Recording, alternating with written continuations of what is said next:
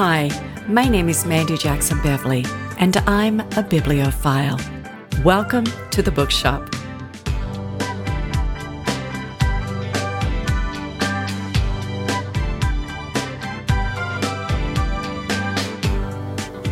Thanks for listening to the Bookshop podcast. I appreciate the notes I receive saying how much you enjoy the show. Creating a podcast is a lot of work. It takes hours to research guests, edit, produce, and market each episode. Many of you have contacted me wanting to financially support the work I do, so I've made it easy. To donate using PayPal, go to thebookshoppodcast.buzzsprout.com and click on the small blue heart at the top right of the homepage. You can also donate via Patreon. The link is on my website at www.mandyjacksonbeverly.com and click on the Bookshop Podcast. I love what I do, and I believe in keeping the magic of independent bookshops a reality and to support authors everywhere. Now, on with the show.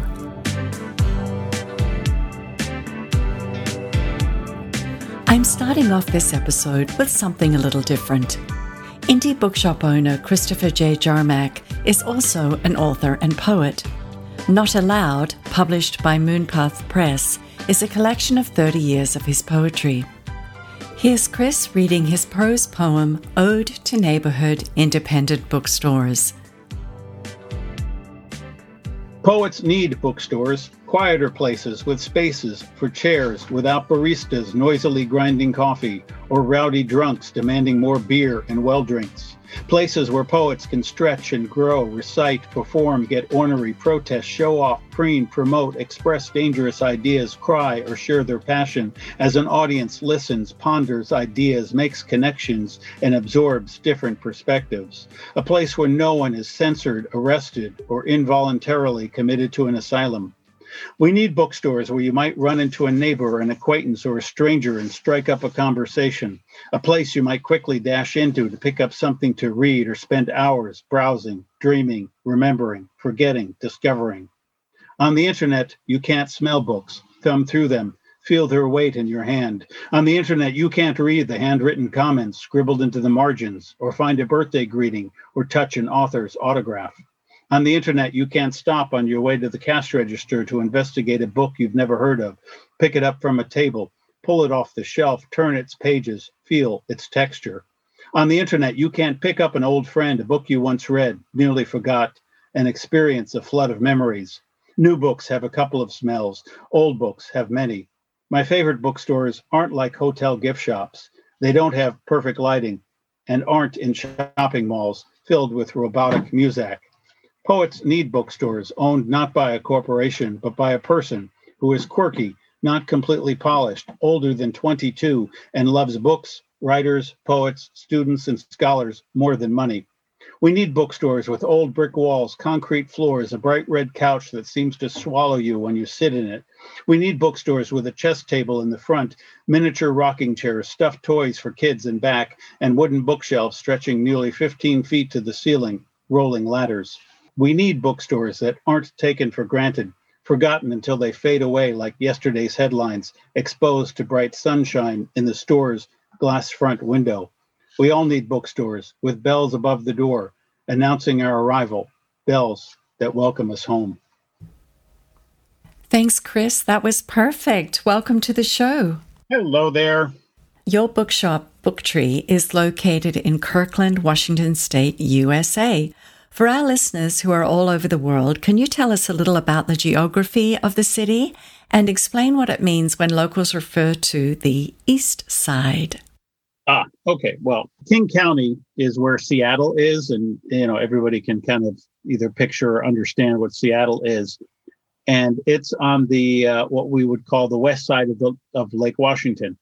On the east side of Lake Washington is like Bellevue and Kirkland and Redmond.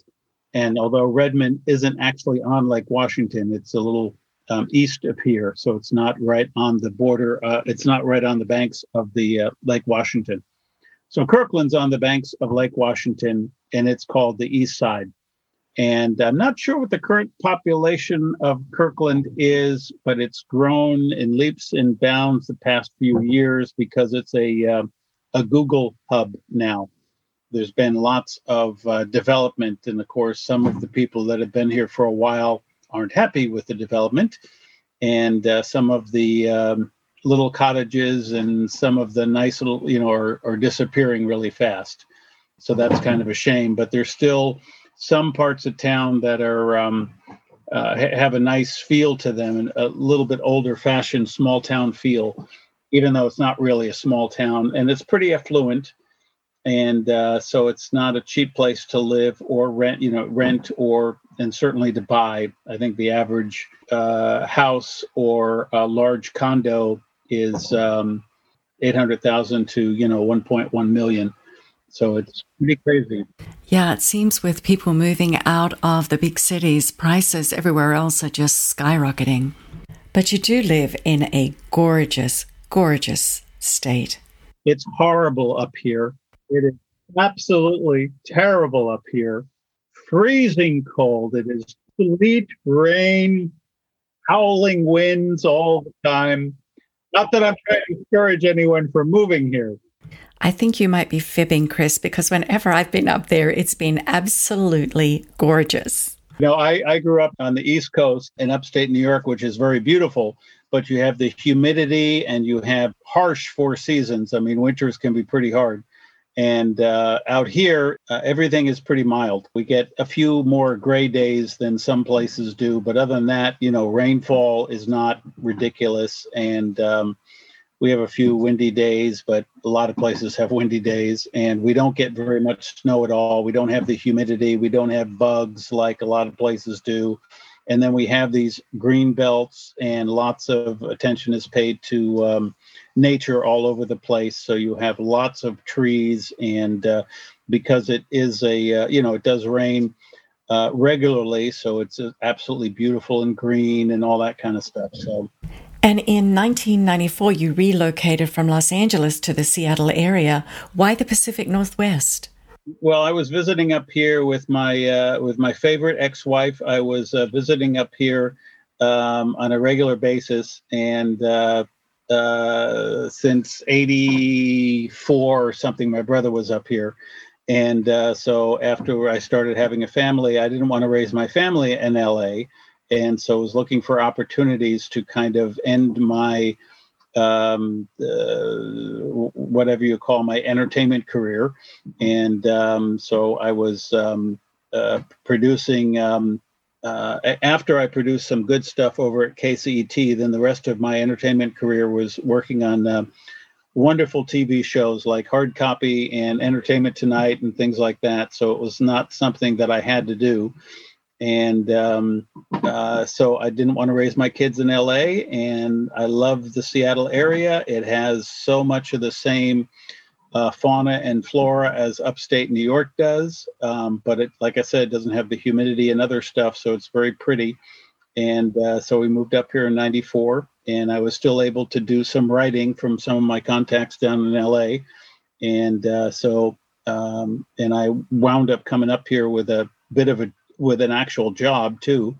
And so it was kind of an easy transition. I never thought I would own a bookstore though. And how did that happen? Quick story. I eventually had a career as a financial advisor, and working for like Morgan Stanley, and had that for about eight and a half years, something like that. And then I stopped that, and I got into technical writing to make money, which you can make some good money as a technical writer. And although it was difficult in a way, or I could see it would be difficult because it is exhausting. If you do the job well, it is exhausting. And the other writing that I would like to do, the poetry and the other writing that I do, if the well is dry because I've been using it to do the technical writing, then it's difficult. But if I could juggle things and manage things, I could probably make an okay living as a technical writer and take enough time off to do the stuff that I needed to do that was good for my soul. After a few years of doing that and establishing contacts and all that, I because of my writing life. I have a mystery thriller novel that came out, and then I have some poetry books. And there's a bookstore in Kirkland that was very nice to me called Park Place Books. So I knew the owners pretty well, Mary and Rebecca, and they were nice about having book events. And eventually I wound up doing a monthly poetry reading for them where I would bring in poets that I knew and we would read, and it was open to the public, of course. And so it was kind of a nice gathering. And then they were being pushed out by the redevelopment of the kind of mall area that they were in. It was a huge development project. And so that was in 2005. They were closing. They were gone. Rebecca decided to retire, but Mary wanted to open up another bookstore. So after about a year, I called Mary thinking, maybe we need a new poetry series there. So I called her up and said, well, how's the bookstore going? And she said, oh, well, I raised some money. I did this, I did that, but there's always been these things that are happening. I need to find a working partner. And I said, well, I know somebody that might be interested. And I called a friend of mine and we started talking. And after a little while, he said, I'm not interested in doing that anymore, but why don't you do it? And I said, well, I guess I could buy myself the worst paying job I ever had in my life. And so I talked to Mary about that, and she was happy to teach me the biz and if I really wanted to do it. So I said, well, might as well. So I jumped in and we opened up this place in November of 2016.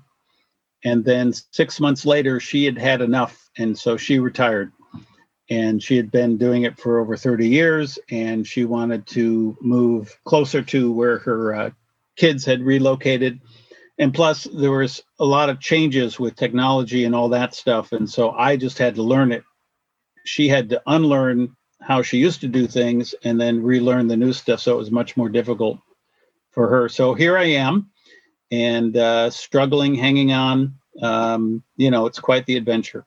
And since opening the book tree, have you been able to put any time aside specifically to write?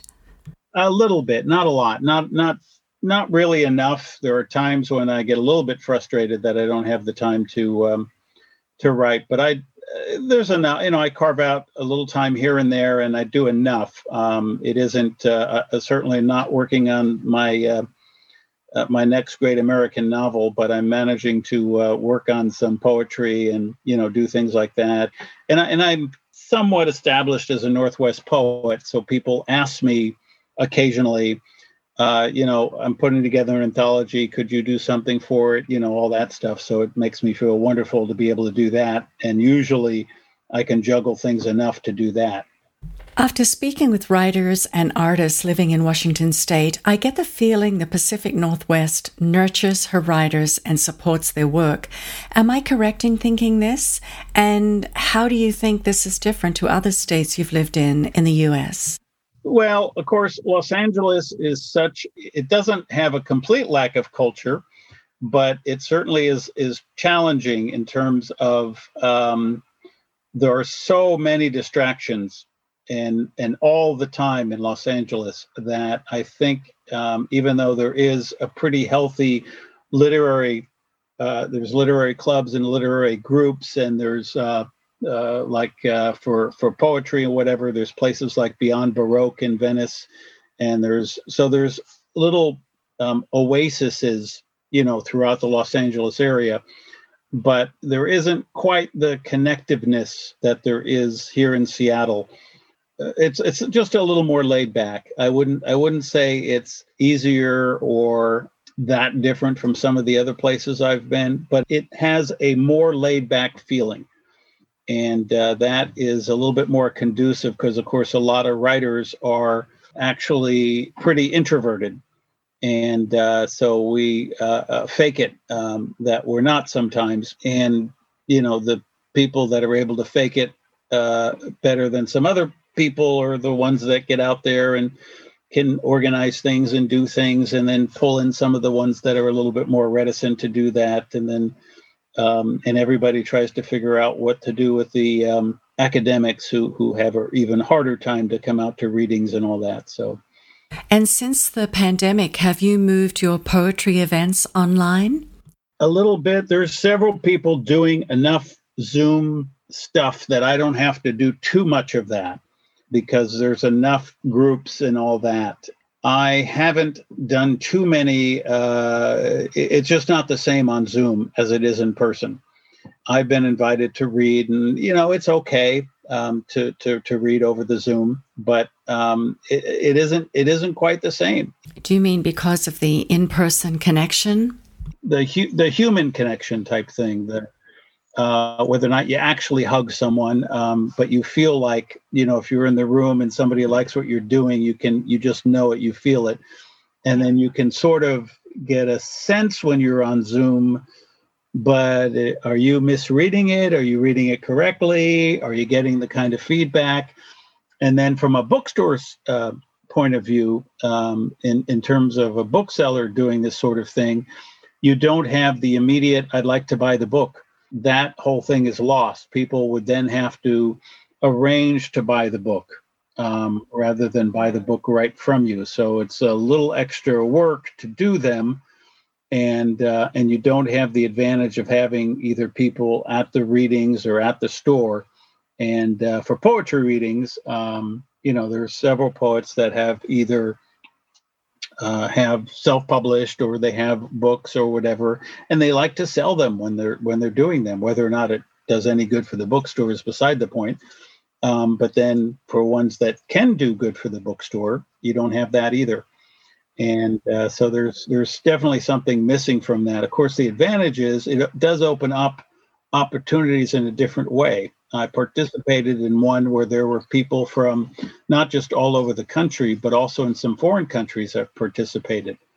And so you would never get that, and so that's a wonderful thing. So there's, like a lot of things, it's good and bad.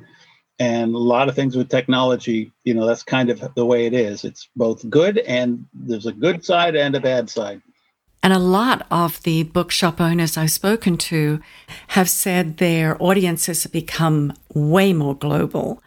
But what they've done to help sell the books is that there's a small fee to join into the Zoom conversation. And with that fee, you get your book delivered. It's a lot more pre-planning, figuring out sales and distribution of the books. But many of the bookshop owners are saying it's been well worth it. Chris, do you sell new and used books? Yes, we have new and gently used books, I call them. Of course, some of them are more than gently used, but I'm pretty picky about the condition of the book, unless it's a sort of a valuable book. Other than that, it has to look pretty new. And when you're merchandising the store, do you place the new and used books side by side? Well, it just depends. I have display shelves. So I have what the book clubs are reading, and that's generally new books, and then some of the newer releases, and then just the stuff that I think people should be reading, I guess is the best way to put it. So I try to keep a nice selection of new books that way. And then inside the bookcases that are around the store, most of the things in there are used. And then there are some authors that I carry, mystery writers who have series that we like, that do well with our customers. And for those, we go deep. So we try to have them, pretty much all of them. So from the first one on up, a lot of those are new, but most of the ones in the shelves are gently used. And is Booktree affiliated with IndieBound, Bookshop.org, or Libro FM? Nope. I almost did it earlier in the year, and then with COVID and having some technical issues and all that stuff, I had to put a pause on all that stuff. Can customers order books online via your website or have them delivered? Yeah. And they can email me, and then they can order through the email, and then a couple of the distributors I can what they call drop ship to customers. So that makes it pretty easy. If they're a really good customer, I might figure out a way, if I don't have to drop everything and run to the post office, I might figure out a way, to do it for a good customer. A local customer. Yeah. And then the curbside delivery is certainly available. And there's still people, even though now they can come in the store with a mask and, with precautions and all that. But some people still want to be overly cautious. And so we still do curbside delivery. And we have senior hours for older clients, too, a couple hours a week where it's just senior shopping. That's a great idea. And Chris, is there one book, apart from one of your own, you'd like to see more people reading? Oh, there's not one. There's probably 100. Every couple of years, we'd have all Kirkland reads, and we would encourage people to read a particular book. A few years ago, it was Spare Parts. It's about the school in Arizona that competed to get their robot into the MIT competition. And it's a fascinating book, and there was a documentary and all that. But one of the ones that I would love to see in all Kirkland reads is, and you've heard of it, Cast by Isabel Wilkerson. I just think, because, there's a whole subgenre of the anti-racist books, and there's a lot of good ones. And that is not exactly an anti-racist book, but it's sort of in that genre. And it's so well done. She won the Pulitzer Prize for her earlier book, Warmth of Other Suns, about immigration. She's so passionate in her writing, and she's such a good writer, and kind of casts a bigger net than some of the other books. And it's important to know some of the things and to remember some of the things. And she brings up a lot of historical information in the way she connects the dots and makes it all come alive. And there's a few writers that are really good at that. Eric Larson is another guy. He used to be a Northwest, you could call him a Northwest writer, but he has since made it really big. And so he bought a condo overlooking Central Park, but we still talk to him. We're still nice to him. So anyway, and his latest book, we were all excited about his latest book coming out, which was called Splendid in the Vile, which is a wonderful book. And then I find out, wait a minute, it's about Churchill. We need another book about Churchill. But it's absolutely wonderful. It's like 1 year in the life of Churchill, only 1 year, and it takes place right when the Blitz starts. And the research is incredible, and everything comes alive. And it's like not quite like a thriller, but like a really good literary character study, I guess. It doesn't, it's nonfiction, but it almost reads like a novel. He's really good at doing that. At the recent inauguration of President Joe Biden, we were gifted with listening to Amanda Gorman read her poem, The Hill We Climb. President Biden is a lover of Irish poets, often quoting Seamus Heaney and James Joyce. Over the past few years, have you seen a resurgence of people choosing to read more poetry? I had a poem published right before I was 12 years old in a national magazine. And I lied and said I was 16 because I thought you had to be 16 to get it published. So I have seen all different types of hills and valleys in poetry and how it works. And the interest in it comes and goes from people that are not obsessed with it, I guess is the word for it.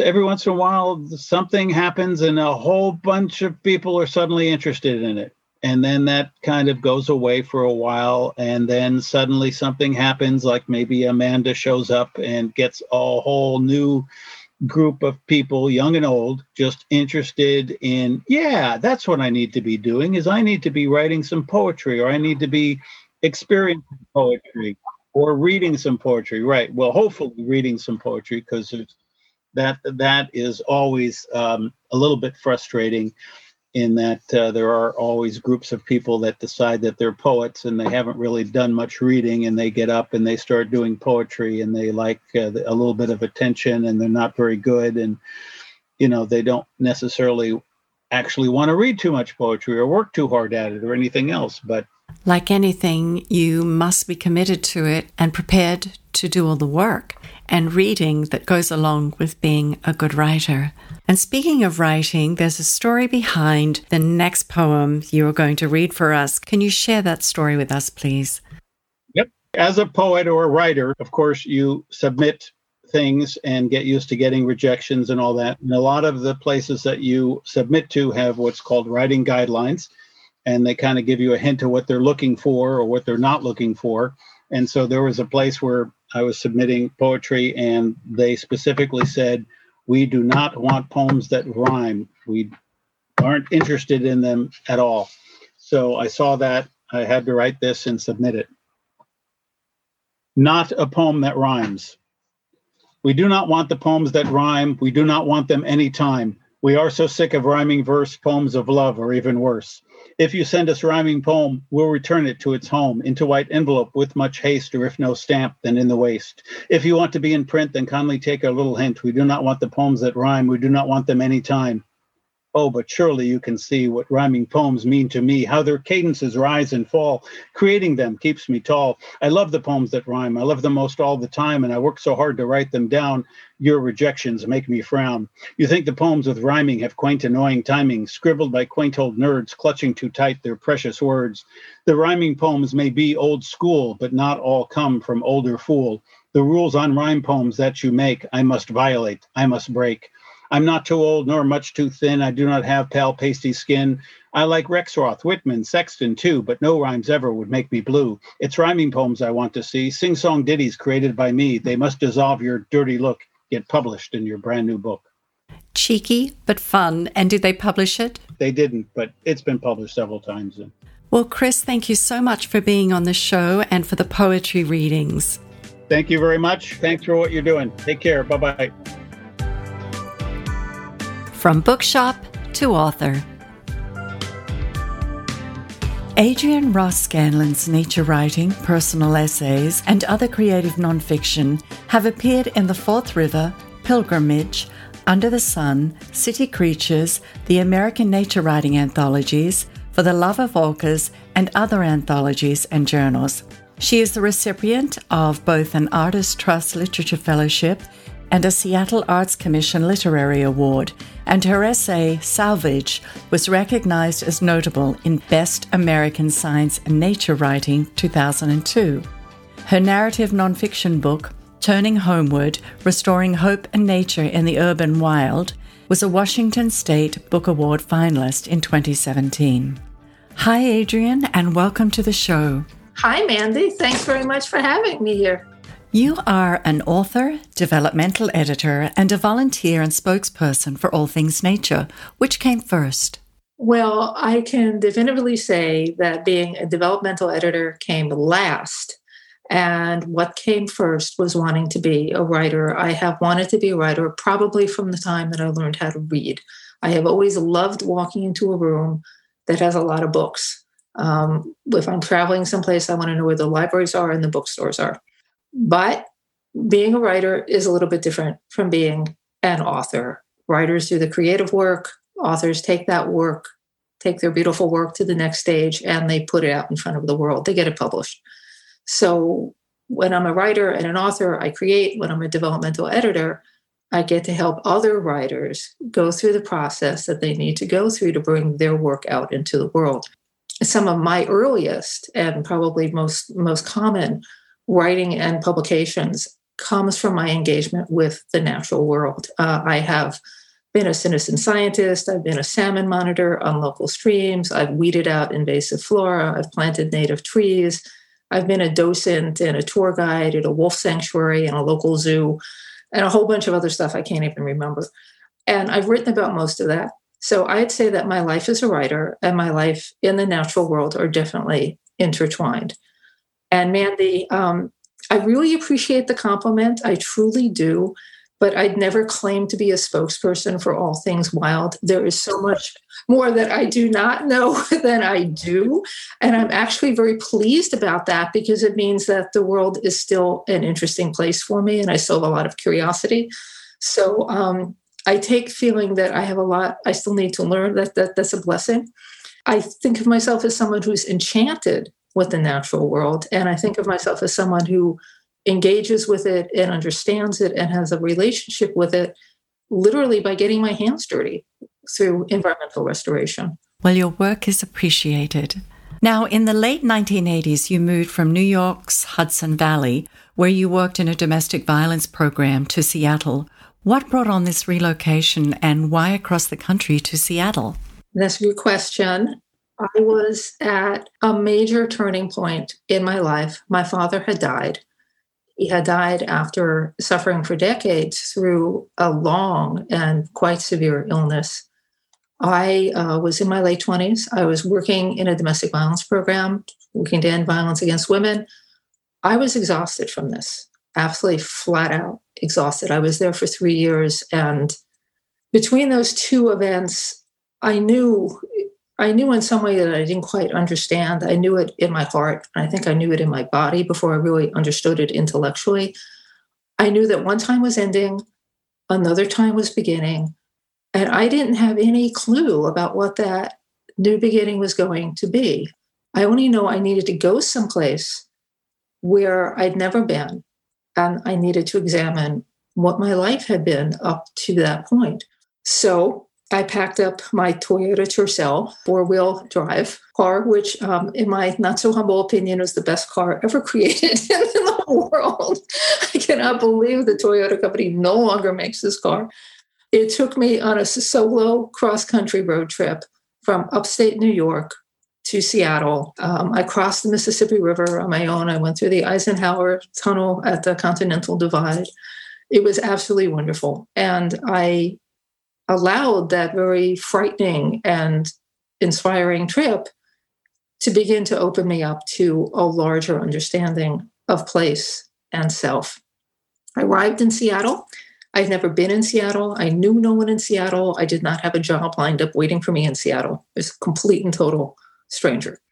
The only thing that I knew about Seattle is that I had grown up with stories about how rivers in the Pacific Northwest were so thick with salmon that you could walk across their backs to get from one side of the river to the other. I come here, I start hearing something very different. I hear people talking about salmon as if they were talking about an old family ghost, a ghost that appeared and then disappeared. People talked of how they used to seek salmon in creeks and streams that had been long since forced underground for strip malls and parking lots. They talked about how they used to go fishing for salmon and how big the chum and the sockeye and the chinook used to be. Story after story from told by person after person. I became curious. And one day, I let that curiosity take me out on a Sierra Club field trip to see a local salmon stream, to figure out what all the big fuss was about. We wound up in Cottage Lake Creek in Redmond, which is actually the home of the Microsoft Corporation. And Cottage Lake Creek, it did then, it probably still does now. It flows alongside horse farms and very upscale housing developments. So what I'd like to do, if I could, Mandy, is read just a little bit from what it was like standing at a footbridge over Cottage Lake Creek. I'd love that. Thank you. Behind the neatly cut lawns and multi-car garages, flowing through a wild riot of sword fern, lichen-encrusted alder, dense stands of salmonberry, and the ubiquitous Himalayan blackberry, was Cottage Lake Creek, spanned by a rain-battered wooden footbridge. Just a few feet below the bridge, the water was thick with pairs of mating sockeye darting back and forth, nipping the tails and fins of intruders to keep them from their precious redds, the gravel sites for their egg nests. The sockeye had lost the sleek, silvery fitness of their ocean phase. Now in mating colors, their bodies were crimson and gleaming in the swift, clear water. The deep green of their heads appeared almost pagan. The males seemed humpbacks, their snouts descended into hooks. Sockeye pressed their bodies close to their mates, their tails quivering in rapid, intense bursts. In the last fierce instincts of their lives, the sockeye lunged for deeper water or slashed at nearby fish. The fins of most of the sockeye were pale, and their bodies were dotted with a patchwork of white fungus, which heralded their deaths. I leaned on the footbridge railing. I stared at the sockeye. I had a strange feeling of awe and incomprehension. I was being called to witness, but what was I seeing? The Pacific Northwest, I'd heard it said many times, was anywhere there were salmon. But what were these fish to me? Years later, I would understand that what I saw that day was a creature that would guide me in turning a strange place into a home. Another life-changing moment for you. Yeah. Yeah, I've definitely felt that. It is quite remarkable. It is quite remarkable. And if someone who's trying to understand a new place, I mean, salmon make a perfect guide. I don't mean to anthropomorphize them. They have their own value as a species. They have their own lives as individual fish. But the adults lay their eggs in a certain stream. The mothers protect their reds, their nests for a certain period of time, usually a week or two. They die. The fish hatch out. The young fish will hatch out on their own. They stay in their streams, depending on their species, for a few days to a few weeks to a few years. Eventually, they all go downstream to the Pacific. They're there for several years, feeding and growing. They come back, and on that return voyage into freshwater, they stop eating, and they start living off their fat reserves. And they go back to the same place where they were born, sometimes to the very same spot where their red was. And they mate and they lay their eggs and they die. And their death fertilizes the stream so that when their young come up in the spring, there's a lot of insect life along the stream bank. It's a remarkable story of regeneration and transformation. In an essay titled Of Wolves and Mothers, you tell a story of taking your then 4-year-old daughter to see wolves in an enclosed facility. You touch on the importance of sharing the life of wolves with your daughter. What is your history with wolves? Partly literary, partly experiential. I still have a vivid memory of being in my 20s in my apartment in Woodstock before I moved out here. And I was reading Barry Lopez's Of Wolves and Men. And I had never read a book like this before in my life. And I remember sitting in my apartment in this not particularly comfortable chair and thinking to myself, this was the kind of writing I wanted to do, where I combine science and personal story. I'm combining myth, I'm combining history, and I'm telling a story in a way that makes an otherwise unknown creature in an unknown place absolutely remarkable. So I consider that book to be one of the touchstones books that I've read in my career as a writer. And of course, the title Of Wolves and Mothers, it's a play on Of Wolves of Men. And I think that book has had this remarkable reaction in a number of people. In terms of my experiences with wolves, when I moved out here, I did have an opportunity to be a tour guide for a while, a place called Wolf Haven in Washington, south of Seattle. And it was basically a sanctuary for abandoned wolves. Some of them were wolves that had been kept illegally as pets. Some of them were from circuses. Some of them were for private beef breeders. There were a few wolf-dog hybrids, but most of them were wolves. And to the best of my knowledge, none of those wolves had ever been in the wild. These were wolves that had always been in human-controlled facilities in one way or another. So I was a tour guide there, and I got to pet them. And when there was a litter of pups, and I did get to go into the enclosure with the pups until they were about 9 months or so old. You can play with them up to that point. And then at some point, they're always playing. Wolves are always playing, but it starts to matter a great deal who wins the game at some point. And, for someone who's an amateur like me, that's the time to make a gracious leave. And then when I was a tour guide and docent at a local zoo, they also had wolves there. So I think that, I've always enjoyed being with wolves, which is very odd because I'm terrified of dogs, but I actually am very calm around wolves. Don't ask me why, but this is the case. Ariel, of course, was too young to really appreciate any of this. She was, whenever you take a little kid to the zoo, they like the animals that are smaller than they are. They're not really interested in the ones that just look enormous. But I think that what stood out for me about that essay is, there's this myth that when you become a mother, you become very nurturing, you become very soft, you become very nuzzling. And certainly that happens. But I think there's a part of it, too, where there's a real fierceness. I absolutely agree. And I think it's many people have said in many different ways that the best warrior is also a mother, or the best mother is also a warrior, however you want to express that concept. And that was something that I was getting at in this essay. Let's talk about your book, Turning Homeward, Restoring Hope and Nature in the Urban Wild. When did you begin writing this piece, and what inspired you to write it? Well, that's kind of a long story. After my experience at Cottage Lake Creek, I started searching out other salmon streams. And sometimes that meant driving north several hours along rain-slicked highways up to the Skagit River, where there would be hundreds of eagles gathering every wintertime to eat the returning salmon that were coming up to spawn. And sometimes that meant that I'd spend my winter and fall afternoons navigating this Byzantine snarl of suburban roads and cul-de-sac, parking in these weird places, trying to find a foot stream that was going to take me to a local salmon run. So it took a while, it took a couple of years, but I started to realize that I didn't simply live in Seattle, I lived in Puget Sound. And Puget Sound was a place that was woven together by rivers and streams and salmon. If I could, I'd like to take a minute and read from the Ellsworth Creek chapter of the book and talk about that process. An inner geography was taking shape to match the landscape. My first years in Seattle were a disorienting stretch of rain and gray skies from September to May. I waited in vain for the seasons of the Northeast that I knew so well.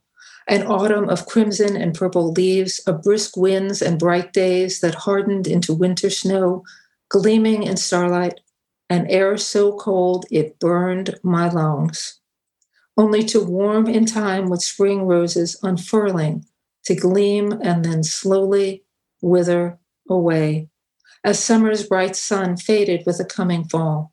As I learned to look past Seattle's rain and see the return of the salmon as a sign that a distinct time of year had become, I became aware of other animal migrations marking my new home.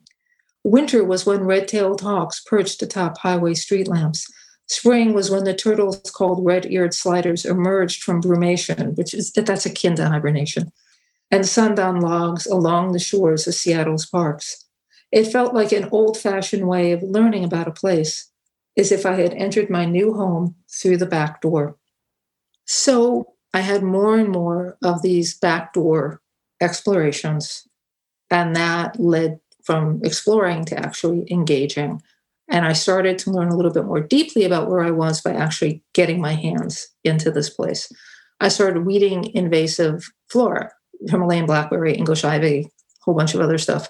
At Ham Creek. I didn't know where Ham Creek was. Well, it turned out it was a creek off the Duwamish River. Where was the Duwamish River? I mean, I was totally clueless. I started monitoring salmon runs at creeks that I didn't even know I had previously knew existed. Ham Creek, Bear Creek, Longfellow Creek. What were these places to me? And I'm guessing you were taking notes continually. Yes. I started writing about what I was seeing, what I was doing, what I was questioning about what home meant and what my place in it was, what I was learning.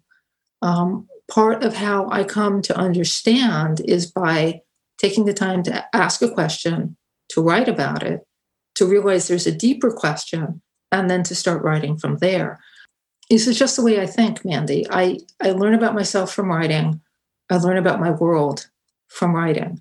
I think that's probably why most writers write. Whether it's fiction or nonfiction, it's a way to turn inward, a way to find answers. And for you, a way to turn home, to find home. Turning homeward was a long, slow process of those experiences, those questions, those answers, those new questions about place, about home, and about commitment. And I tried to put a lot of science into the book, but I also tried to make it a personal story, because I was hoping that it would inspire other people to think about and experience their own stories and their own engagement with the place where they live. And also to remind readers that everything is connected, whether we live in an urban development or in the country. Nature is everywhere, and we need to remember that and respect it. You do. And I think, and luckily so, there's been a real fracture in what used to be the American way of thinking about nature. Nature was out there. Nature was out in the wild. Nature was in these pristine places. And we are here in our cities and suburbs away from nature. Well, I don't know. I think I can imagine that LA in some ways is very similar to where I live, in that it's probably loaded with coyotes. Yes, coyotes, mountain lions, raccoons, possums. There have even been fox sightings on the beach in Manhattan Beach.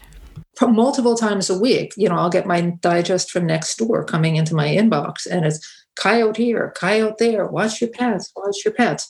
There are a lot of animals that are able to live alongside us, and they're wild animals. And some of them are generalists like us, coyotes are.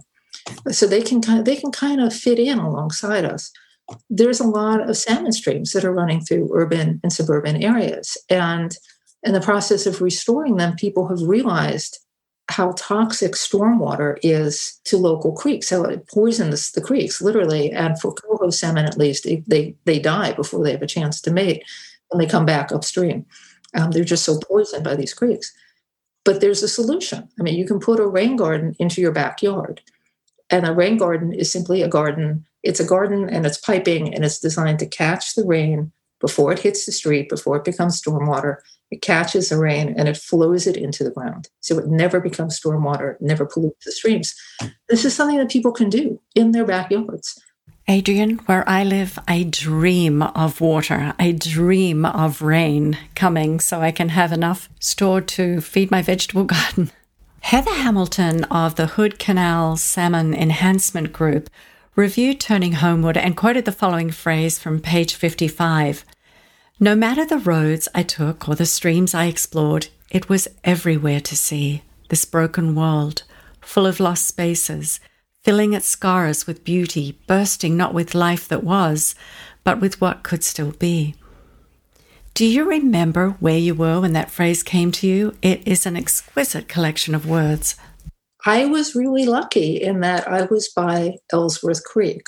Ellsworth Creek is a remarkable place, and what I've written about it hardly does it justice. Ellsworth Creek flows through about 300 some odd acres of old growth forest in Western Washington. So these are the traditional forests that you would have seen in the Pacific Northwest 400 years ago. Some parts of that watershed has been logged and logged repeatedly. Some parts of it are pristine. And there are stands of Sitka spruce, western red cedar, other conifers that are probably centuries old. In the early 2000s, the Nature Conservancy purchased the watershed around Ellsworth Creek, the 300 some odd acres.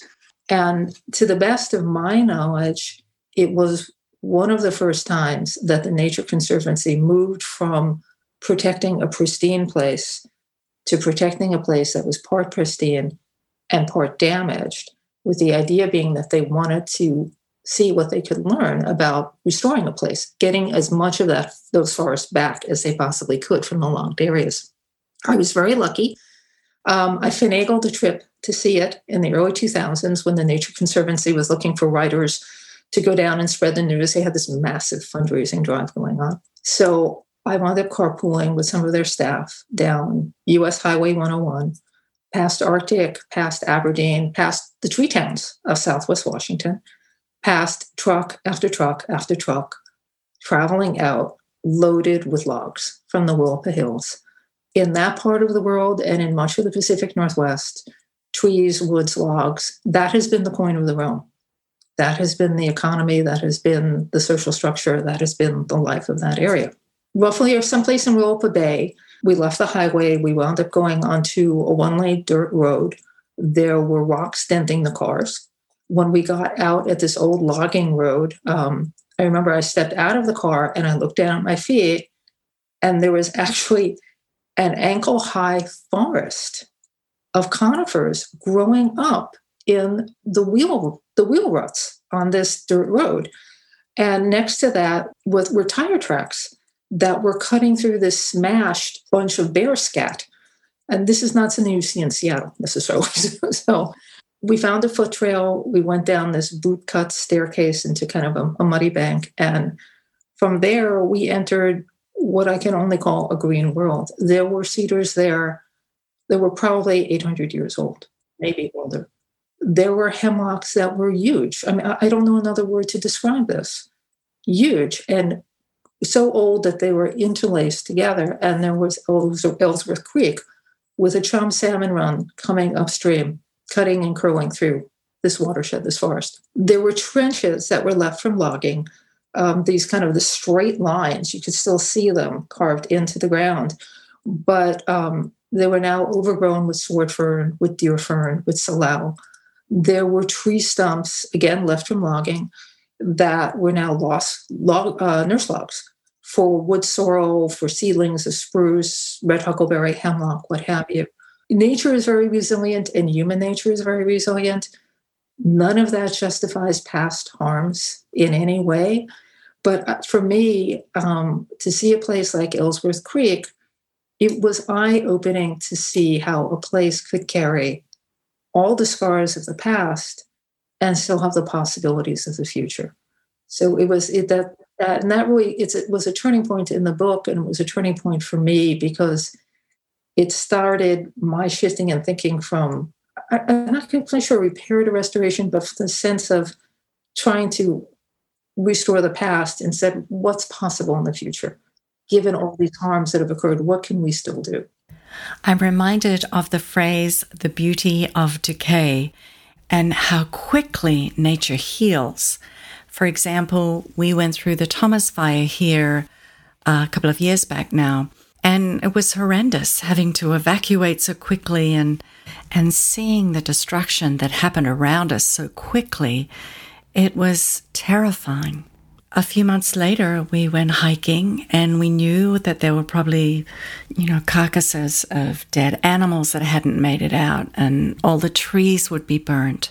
But within a couple of months, there were already little shoots coming out of the ground, and it didn't take long, and nature was healing herself.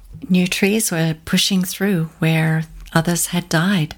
And speaking of which, let's talk about your next book, which is about planting 1,000 trees. And this topic actually always brings a smile to my face because when I was younger, I think I was in probably the equivalent of middle school in Australia, and the summer holidays were coming up, and my father suggested that we could bring friends and go camping up at this property that the family owned, which was basically just wild bush. Well, we actually all thought this sounded great because obviously we could get up to some mischief. So we got some friends together and we all went up there with Dad and Mom, and only to find out that Dad had bought 2,000 little pine tree saplings. And that was what we had to do. We spent our whole holidays planting these 2,000 trees. So, of course, I'd love to hear your planting 1,000 trees in Western Washington story. So basically, I made a promise to plant 1,000 trees in Western Washington, and I thought I was to make a book, my second book, be about that. And it all started because one day, a few years ago, what I thought was just an ordinary day, just any old day, nothing special at all, I asked my daughter, who was then, probably closer to 5 or 6 at the time, I asked her if she wanted to help me plant a tree and make the woods prettier. And she said, no, she did not want to go into the woods. She did not like trees, and she did not want to plant one ever. I was rather stunned by this, as you can imagine. and my first coherent thought, and it took a while to get to that point, but my first coherent thought was, well, this blankety-blank kid won't plant one tree, I'll plant 1,000. And I thought about it for a few days later, and I thought, oh, gee, how hard can it be to plant a tree? Sounds like a good idea. Why don't I do that? She's 12 now, and she has kept largely to that decision, doesn't like trees, doesn't want to plant them. I've kept to my decision. As of last weekend, I am at slightly over 300 pieces of flora planted in local parks and restoration sites. Roughly about 3/4 by now are trees, and the rest are shrubs, understory plants, ferns, stuff like that. Please don't ask me any tough questions about trees. I'm still learning about trees. I'm still trying to figure out how to identify them. I won't. I just learned how to plant a vegetable garden this year, so you won't get any questions from me. It is slowly dawning on me that this will probably take many more years to get 1,000. And also that I'm not really planting trees. I'm planting forests. And that work actually supports a lot of the salmon restoration work I've done over the years, whether it's because forests filter out stormwater or because they create habitat. I am now having the completely unexpected joy of going to places where years earlier I had helped pull out English ivy and Himalayan blackberry, and then with other volunteers had helped plant native trees. And I go back to these places now, and these seedlings are now some pretty nice looking Western red cedars and Douglas firs and snowberries and other thriving plants. So this project unexpectedly is taking me from repair here and there, now and again, this place, that place. And I'm starting to just begin to understand a more sustained and more intimate connection with where I live. As for the book in progress, I had originally envisioned it as being a pretty simple book to write about the science and the practice of urban and suburban reforestation and how important it is and everything else. And I spent most of this year so far working on free writes for it and drafting out chapters, things like that. As I read over my free writes, and I realize that I have been writing the roughest of drafts through a global pandemic, through massive wildfires in the United States. And I mean, I think we can all still remember the wildfires that were decimating Australia about a year ago. The unexpected deaths of two people who had a very important role in my life. I find that I'm writing a lot about hope, about legacy, and also, in the words of the late Rabbi Jonathan Sachs, writing about repairing the past by securing the future. And very much to my surprise, or maybe I shouldn't be surprised by this, I'm starting to write quite a bit about joy. There is a simple and unexpected joy of taking a vine maple, taking a cascara out of a planting container, freeing the root ball, placing that true seedling in the ground, putting soil around the roots, pressing down to make sure it's in a secure bed, mulching it, watering it, and walking away because there's another tree to be planted in another place. And all the while knowing that not all of these trees are going to make it. They're not all going to survive, but many will, and enough will. And knowing that there's going to be a forest here and a beautiful world here with hard work, with scientific knowledge, with stubbornness. There's a real joy in that. It's not a huge bouncing joy. It's a quiet joy, but it's joy. And it's a very hopeful feeling too. I'd like to ask you about another quote from your book. When I was young, I wanted to save the world. I thought I could do that by organizing and boycotting and marching and leafleting and demonstrating against the big issues, nuclear proliferation, violence against women, so many other avoidable injustices of our time. I value that activism for what it changed in other people's lives and for what I learned from it. I trust it made a difference, however slight. I would do it again if necessary. Now that I'm older, I still want to save the world. But time is costly, passion more so. I no longer want to determine my actions and define my life by what I oppose. I want to act and live here in this world with what I love, simply and solely because I am coming to love it. End of quote. In the first episode of the Bookshop podcast, I interviewed author and adventurer Dan Malloy. And he said something similar, that it's important to him to live what he believes to be a healthy life and to show others by doing. Is this how you feel? I think it is. I'd like to thank you for asking about that. That's actually that chapter is one of my favorite chapters in the book. And I think that the shift that I'm expressing from protest to something more positive, I think that's a shift that occurs for many people. When I was young, I felt very disconnected from society. I didn't know who I was. I had this idea of who I was supposed to be, but then there was this other person who I really was. And there was something of a difference there. So there was this disconnect. And I think that that's very common for many people, particularly young people who gravitate towards social change. And unfortunately, when I think about this on a larger level, as a nation, as a society, we've gotten really good at saying what's wrong, what's not working.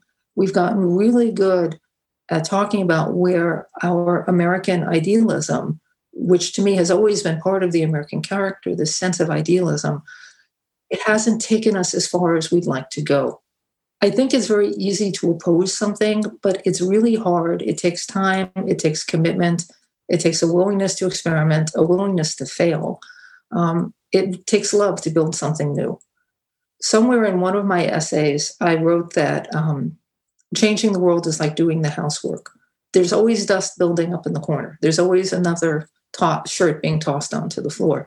There's always something that needs to be fixed and repaired and reimagined, remade. And I think probably there always will be. I think it is absolutely fabulous and absolutely great that there are people in the world who become angry enough that they turn that anger into lawsuits, they turn it into lobbying for new laws, they turn it into boycotts or protests or any kind of necessary direct action. Mazel tov, more power to them. But for me personally, I need to know that my actions are grounded in what I love. I mean, it sounds very trite, it sounds kind of silly, it sounds cliched, but I just think that it's true that love for a place, a community, a species, a vision of fairness, it's love. It's that positive motivation that's going to carry us through the decades, the lifetimes that's going to be required for positive change. And the older that I get, the more I want to be creating, the more I want to be planting trees and writing books and reading books and leaving a legacy for the future. It's a future that I'd like to make real, a future that one day maybe people will be reading about. Thank you so much, Adrienne, for being with us today and sharing thoughts about the world and your writing and your books. And thank you for all you're doing. The work that you're doing, Mandy. Bye-bye. And thank you for listening. Remember, buy local, read global, support your local indie bookshop. I'll see you around the corner. For updates about the show, make sure to follow me on Instagram, Facebook, and Twitter at Mandy Jackson Beverly.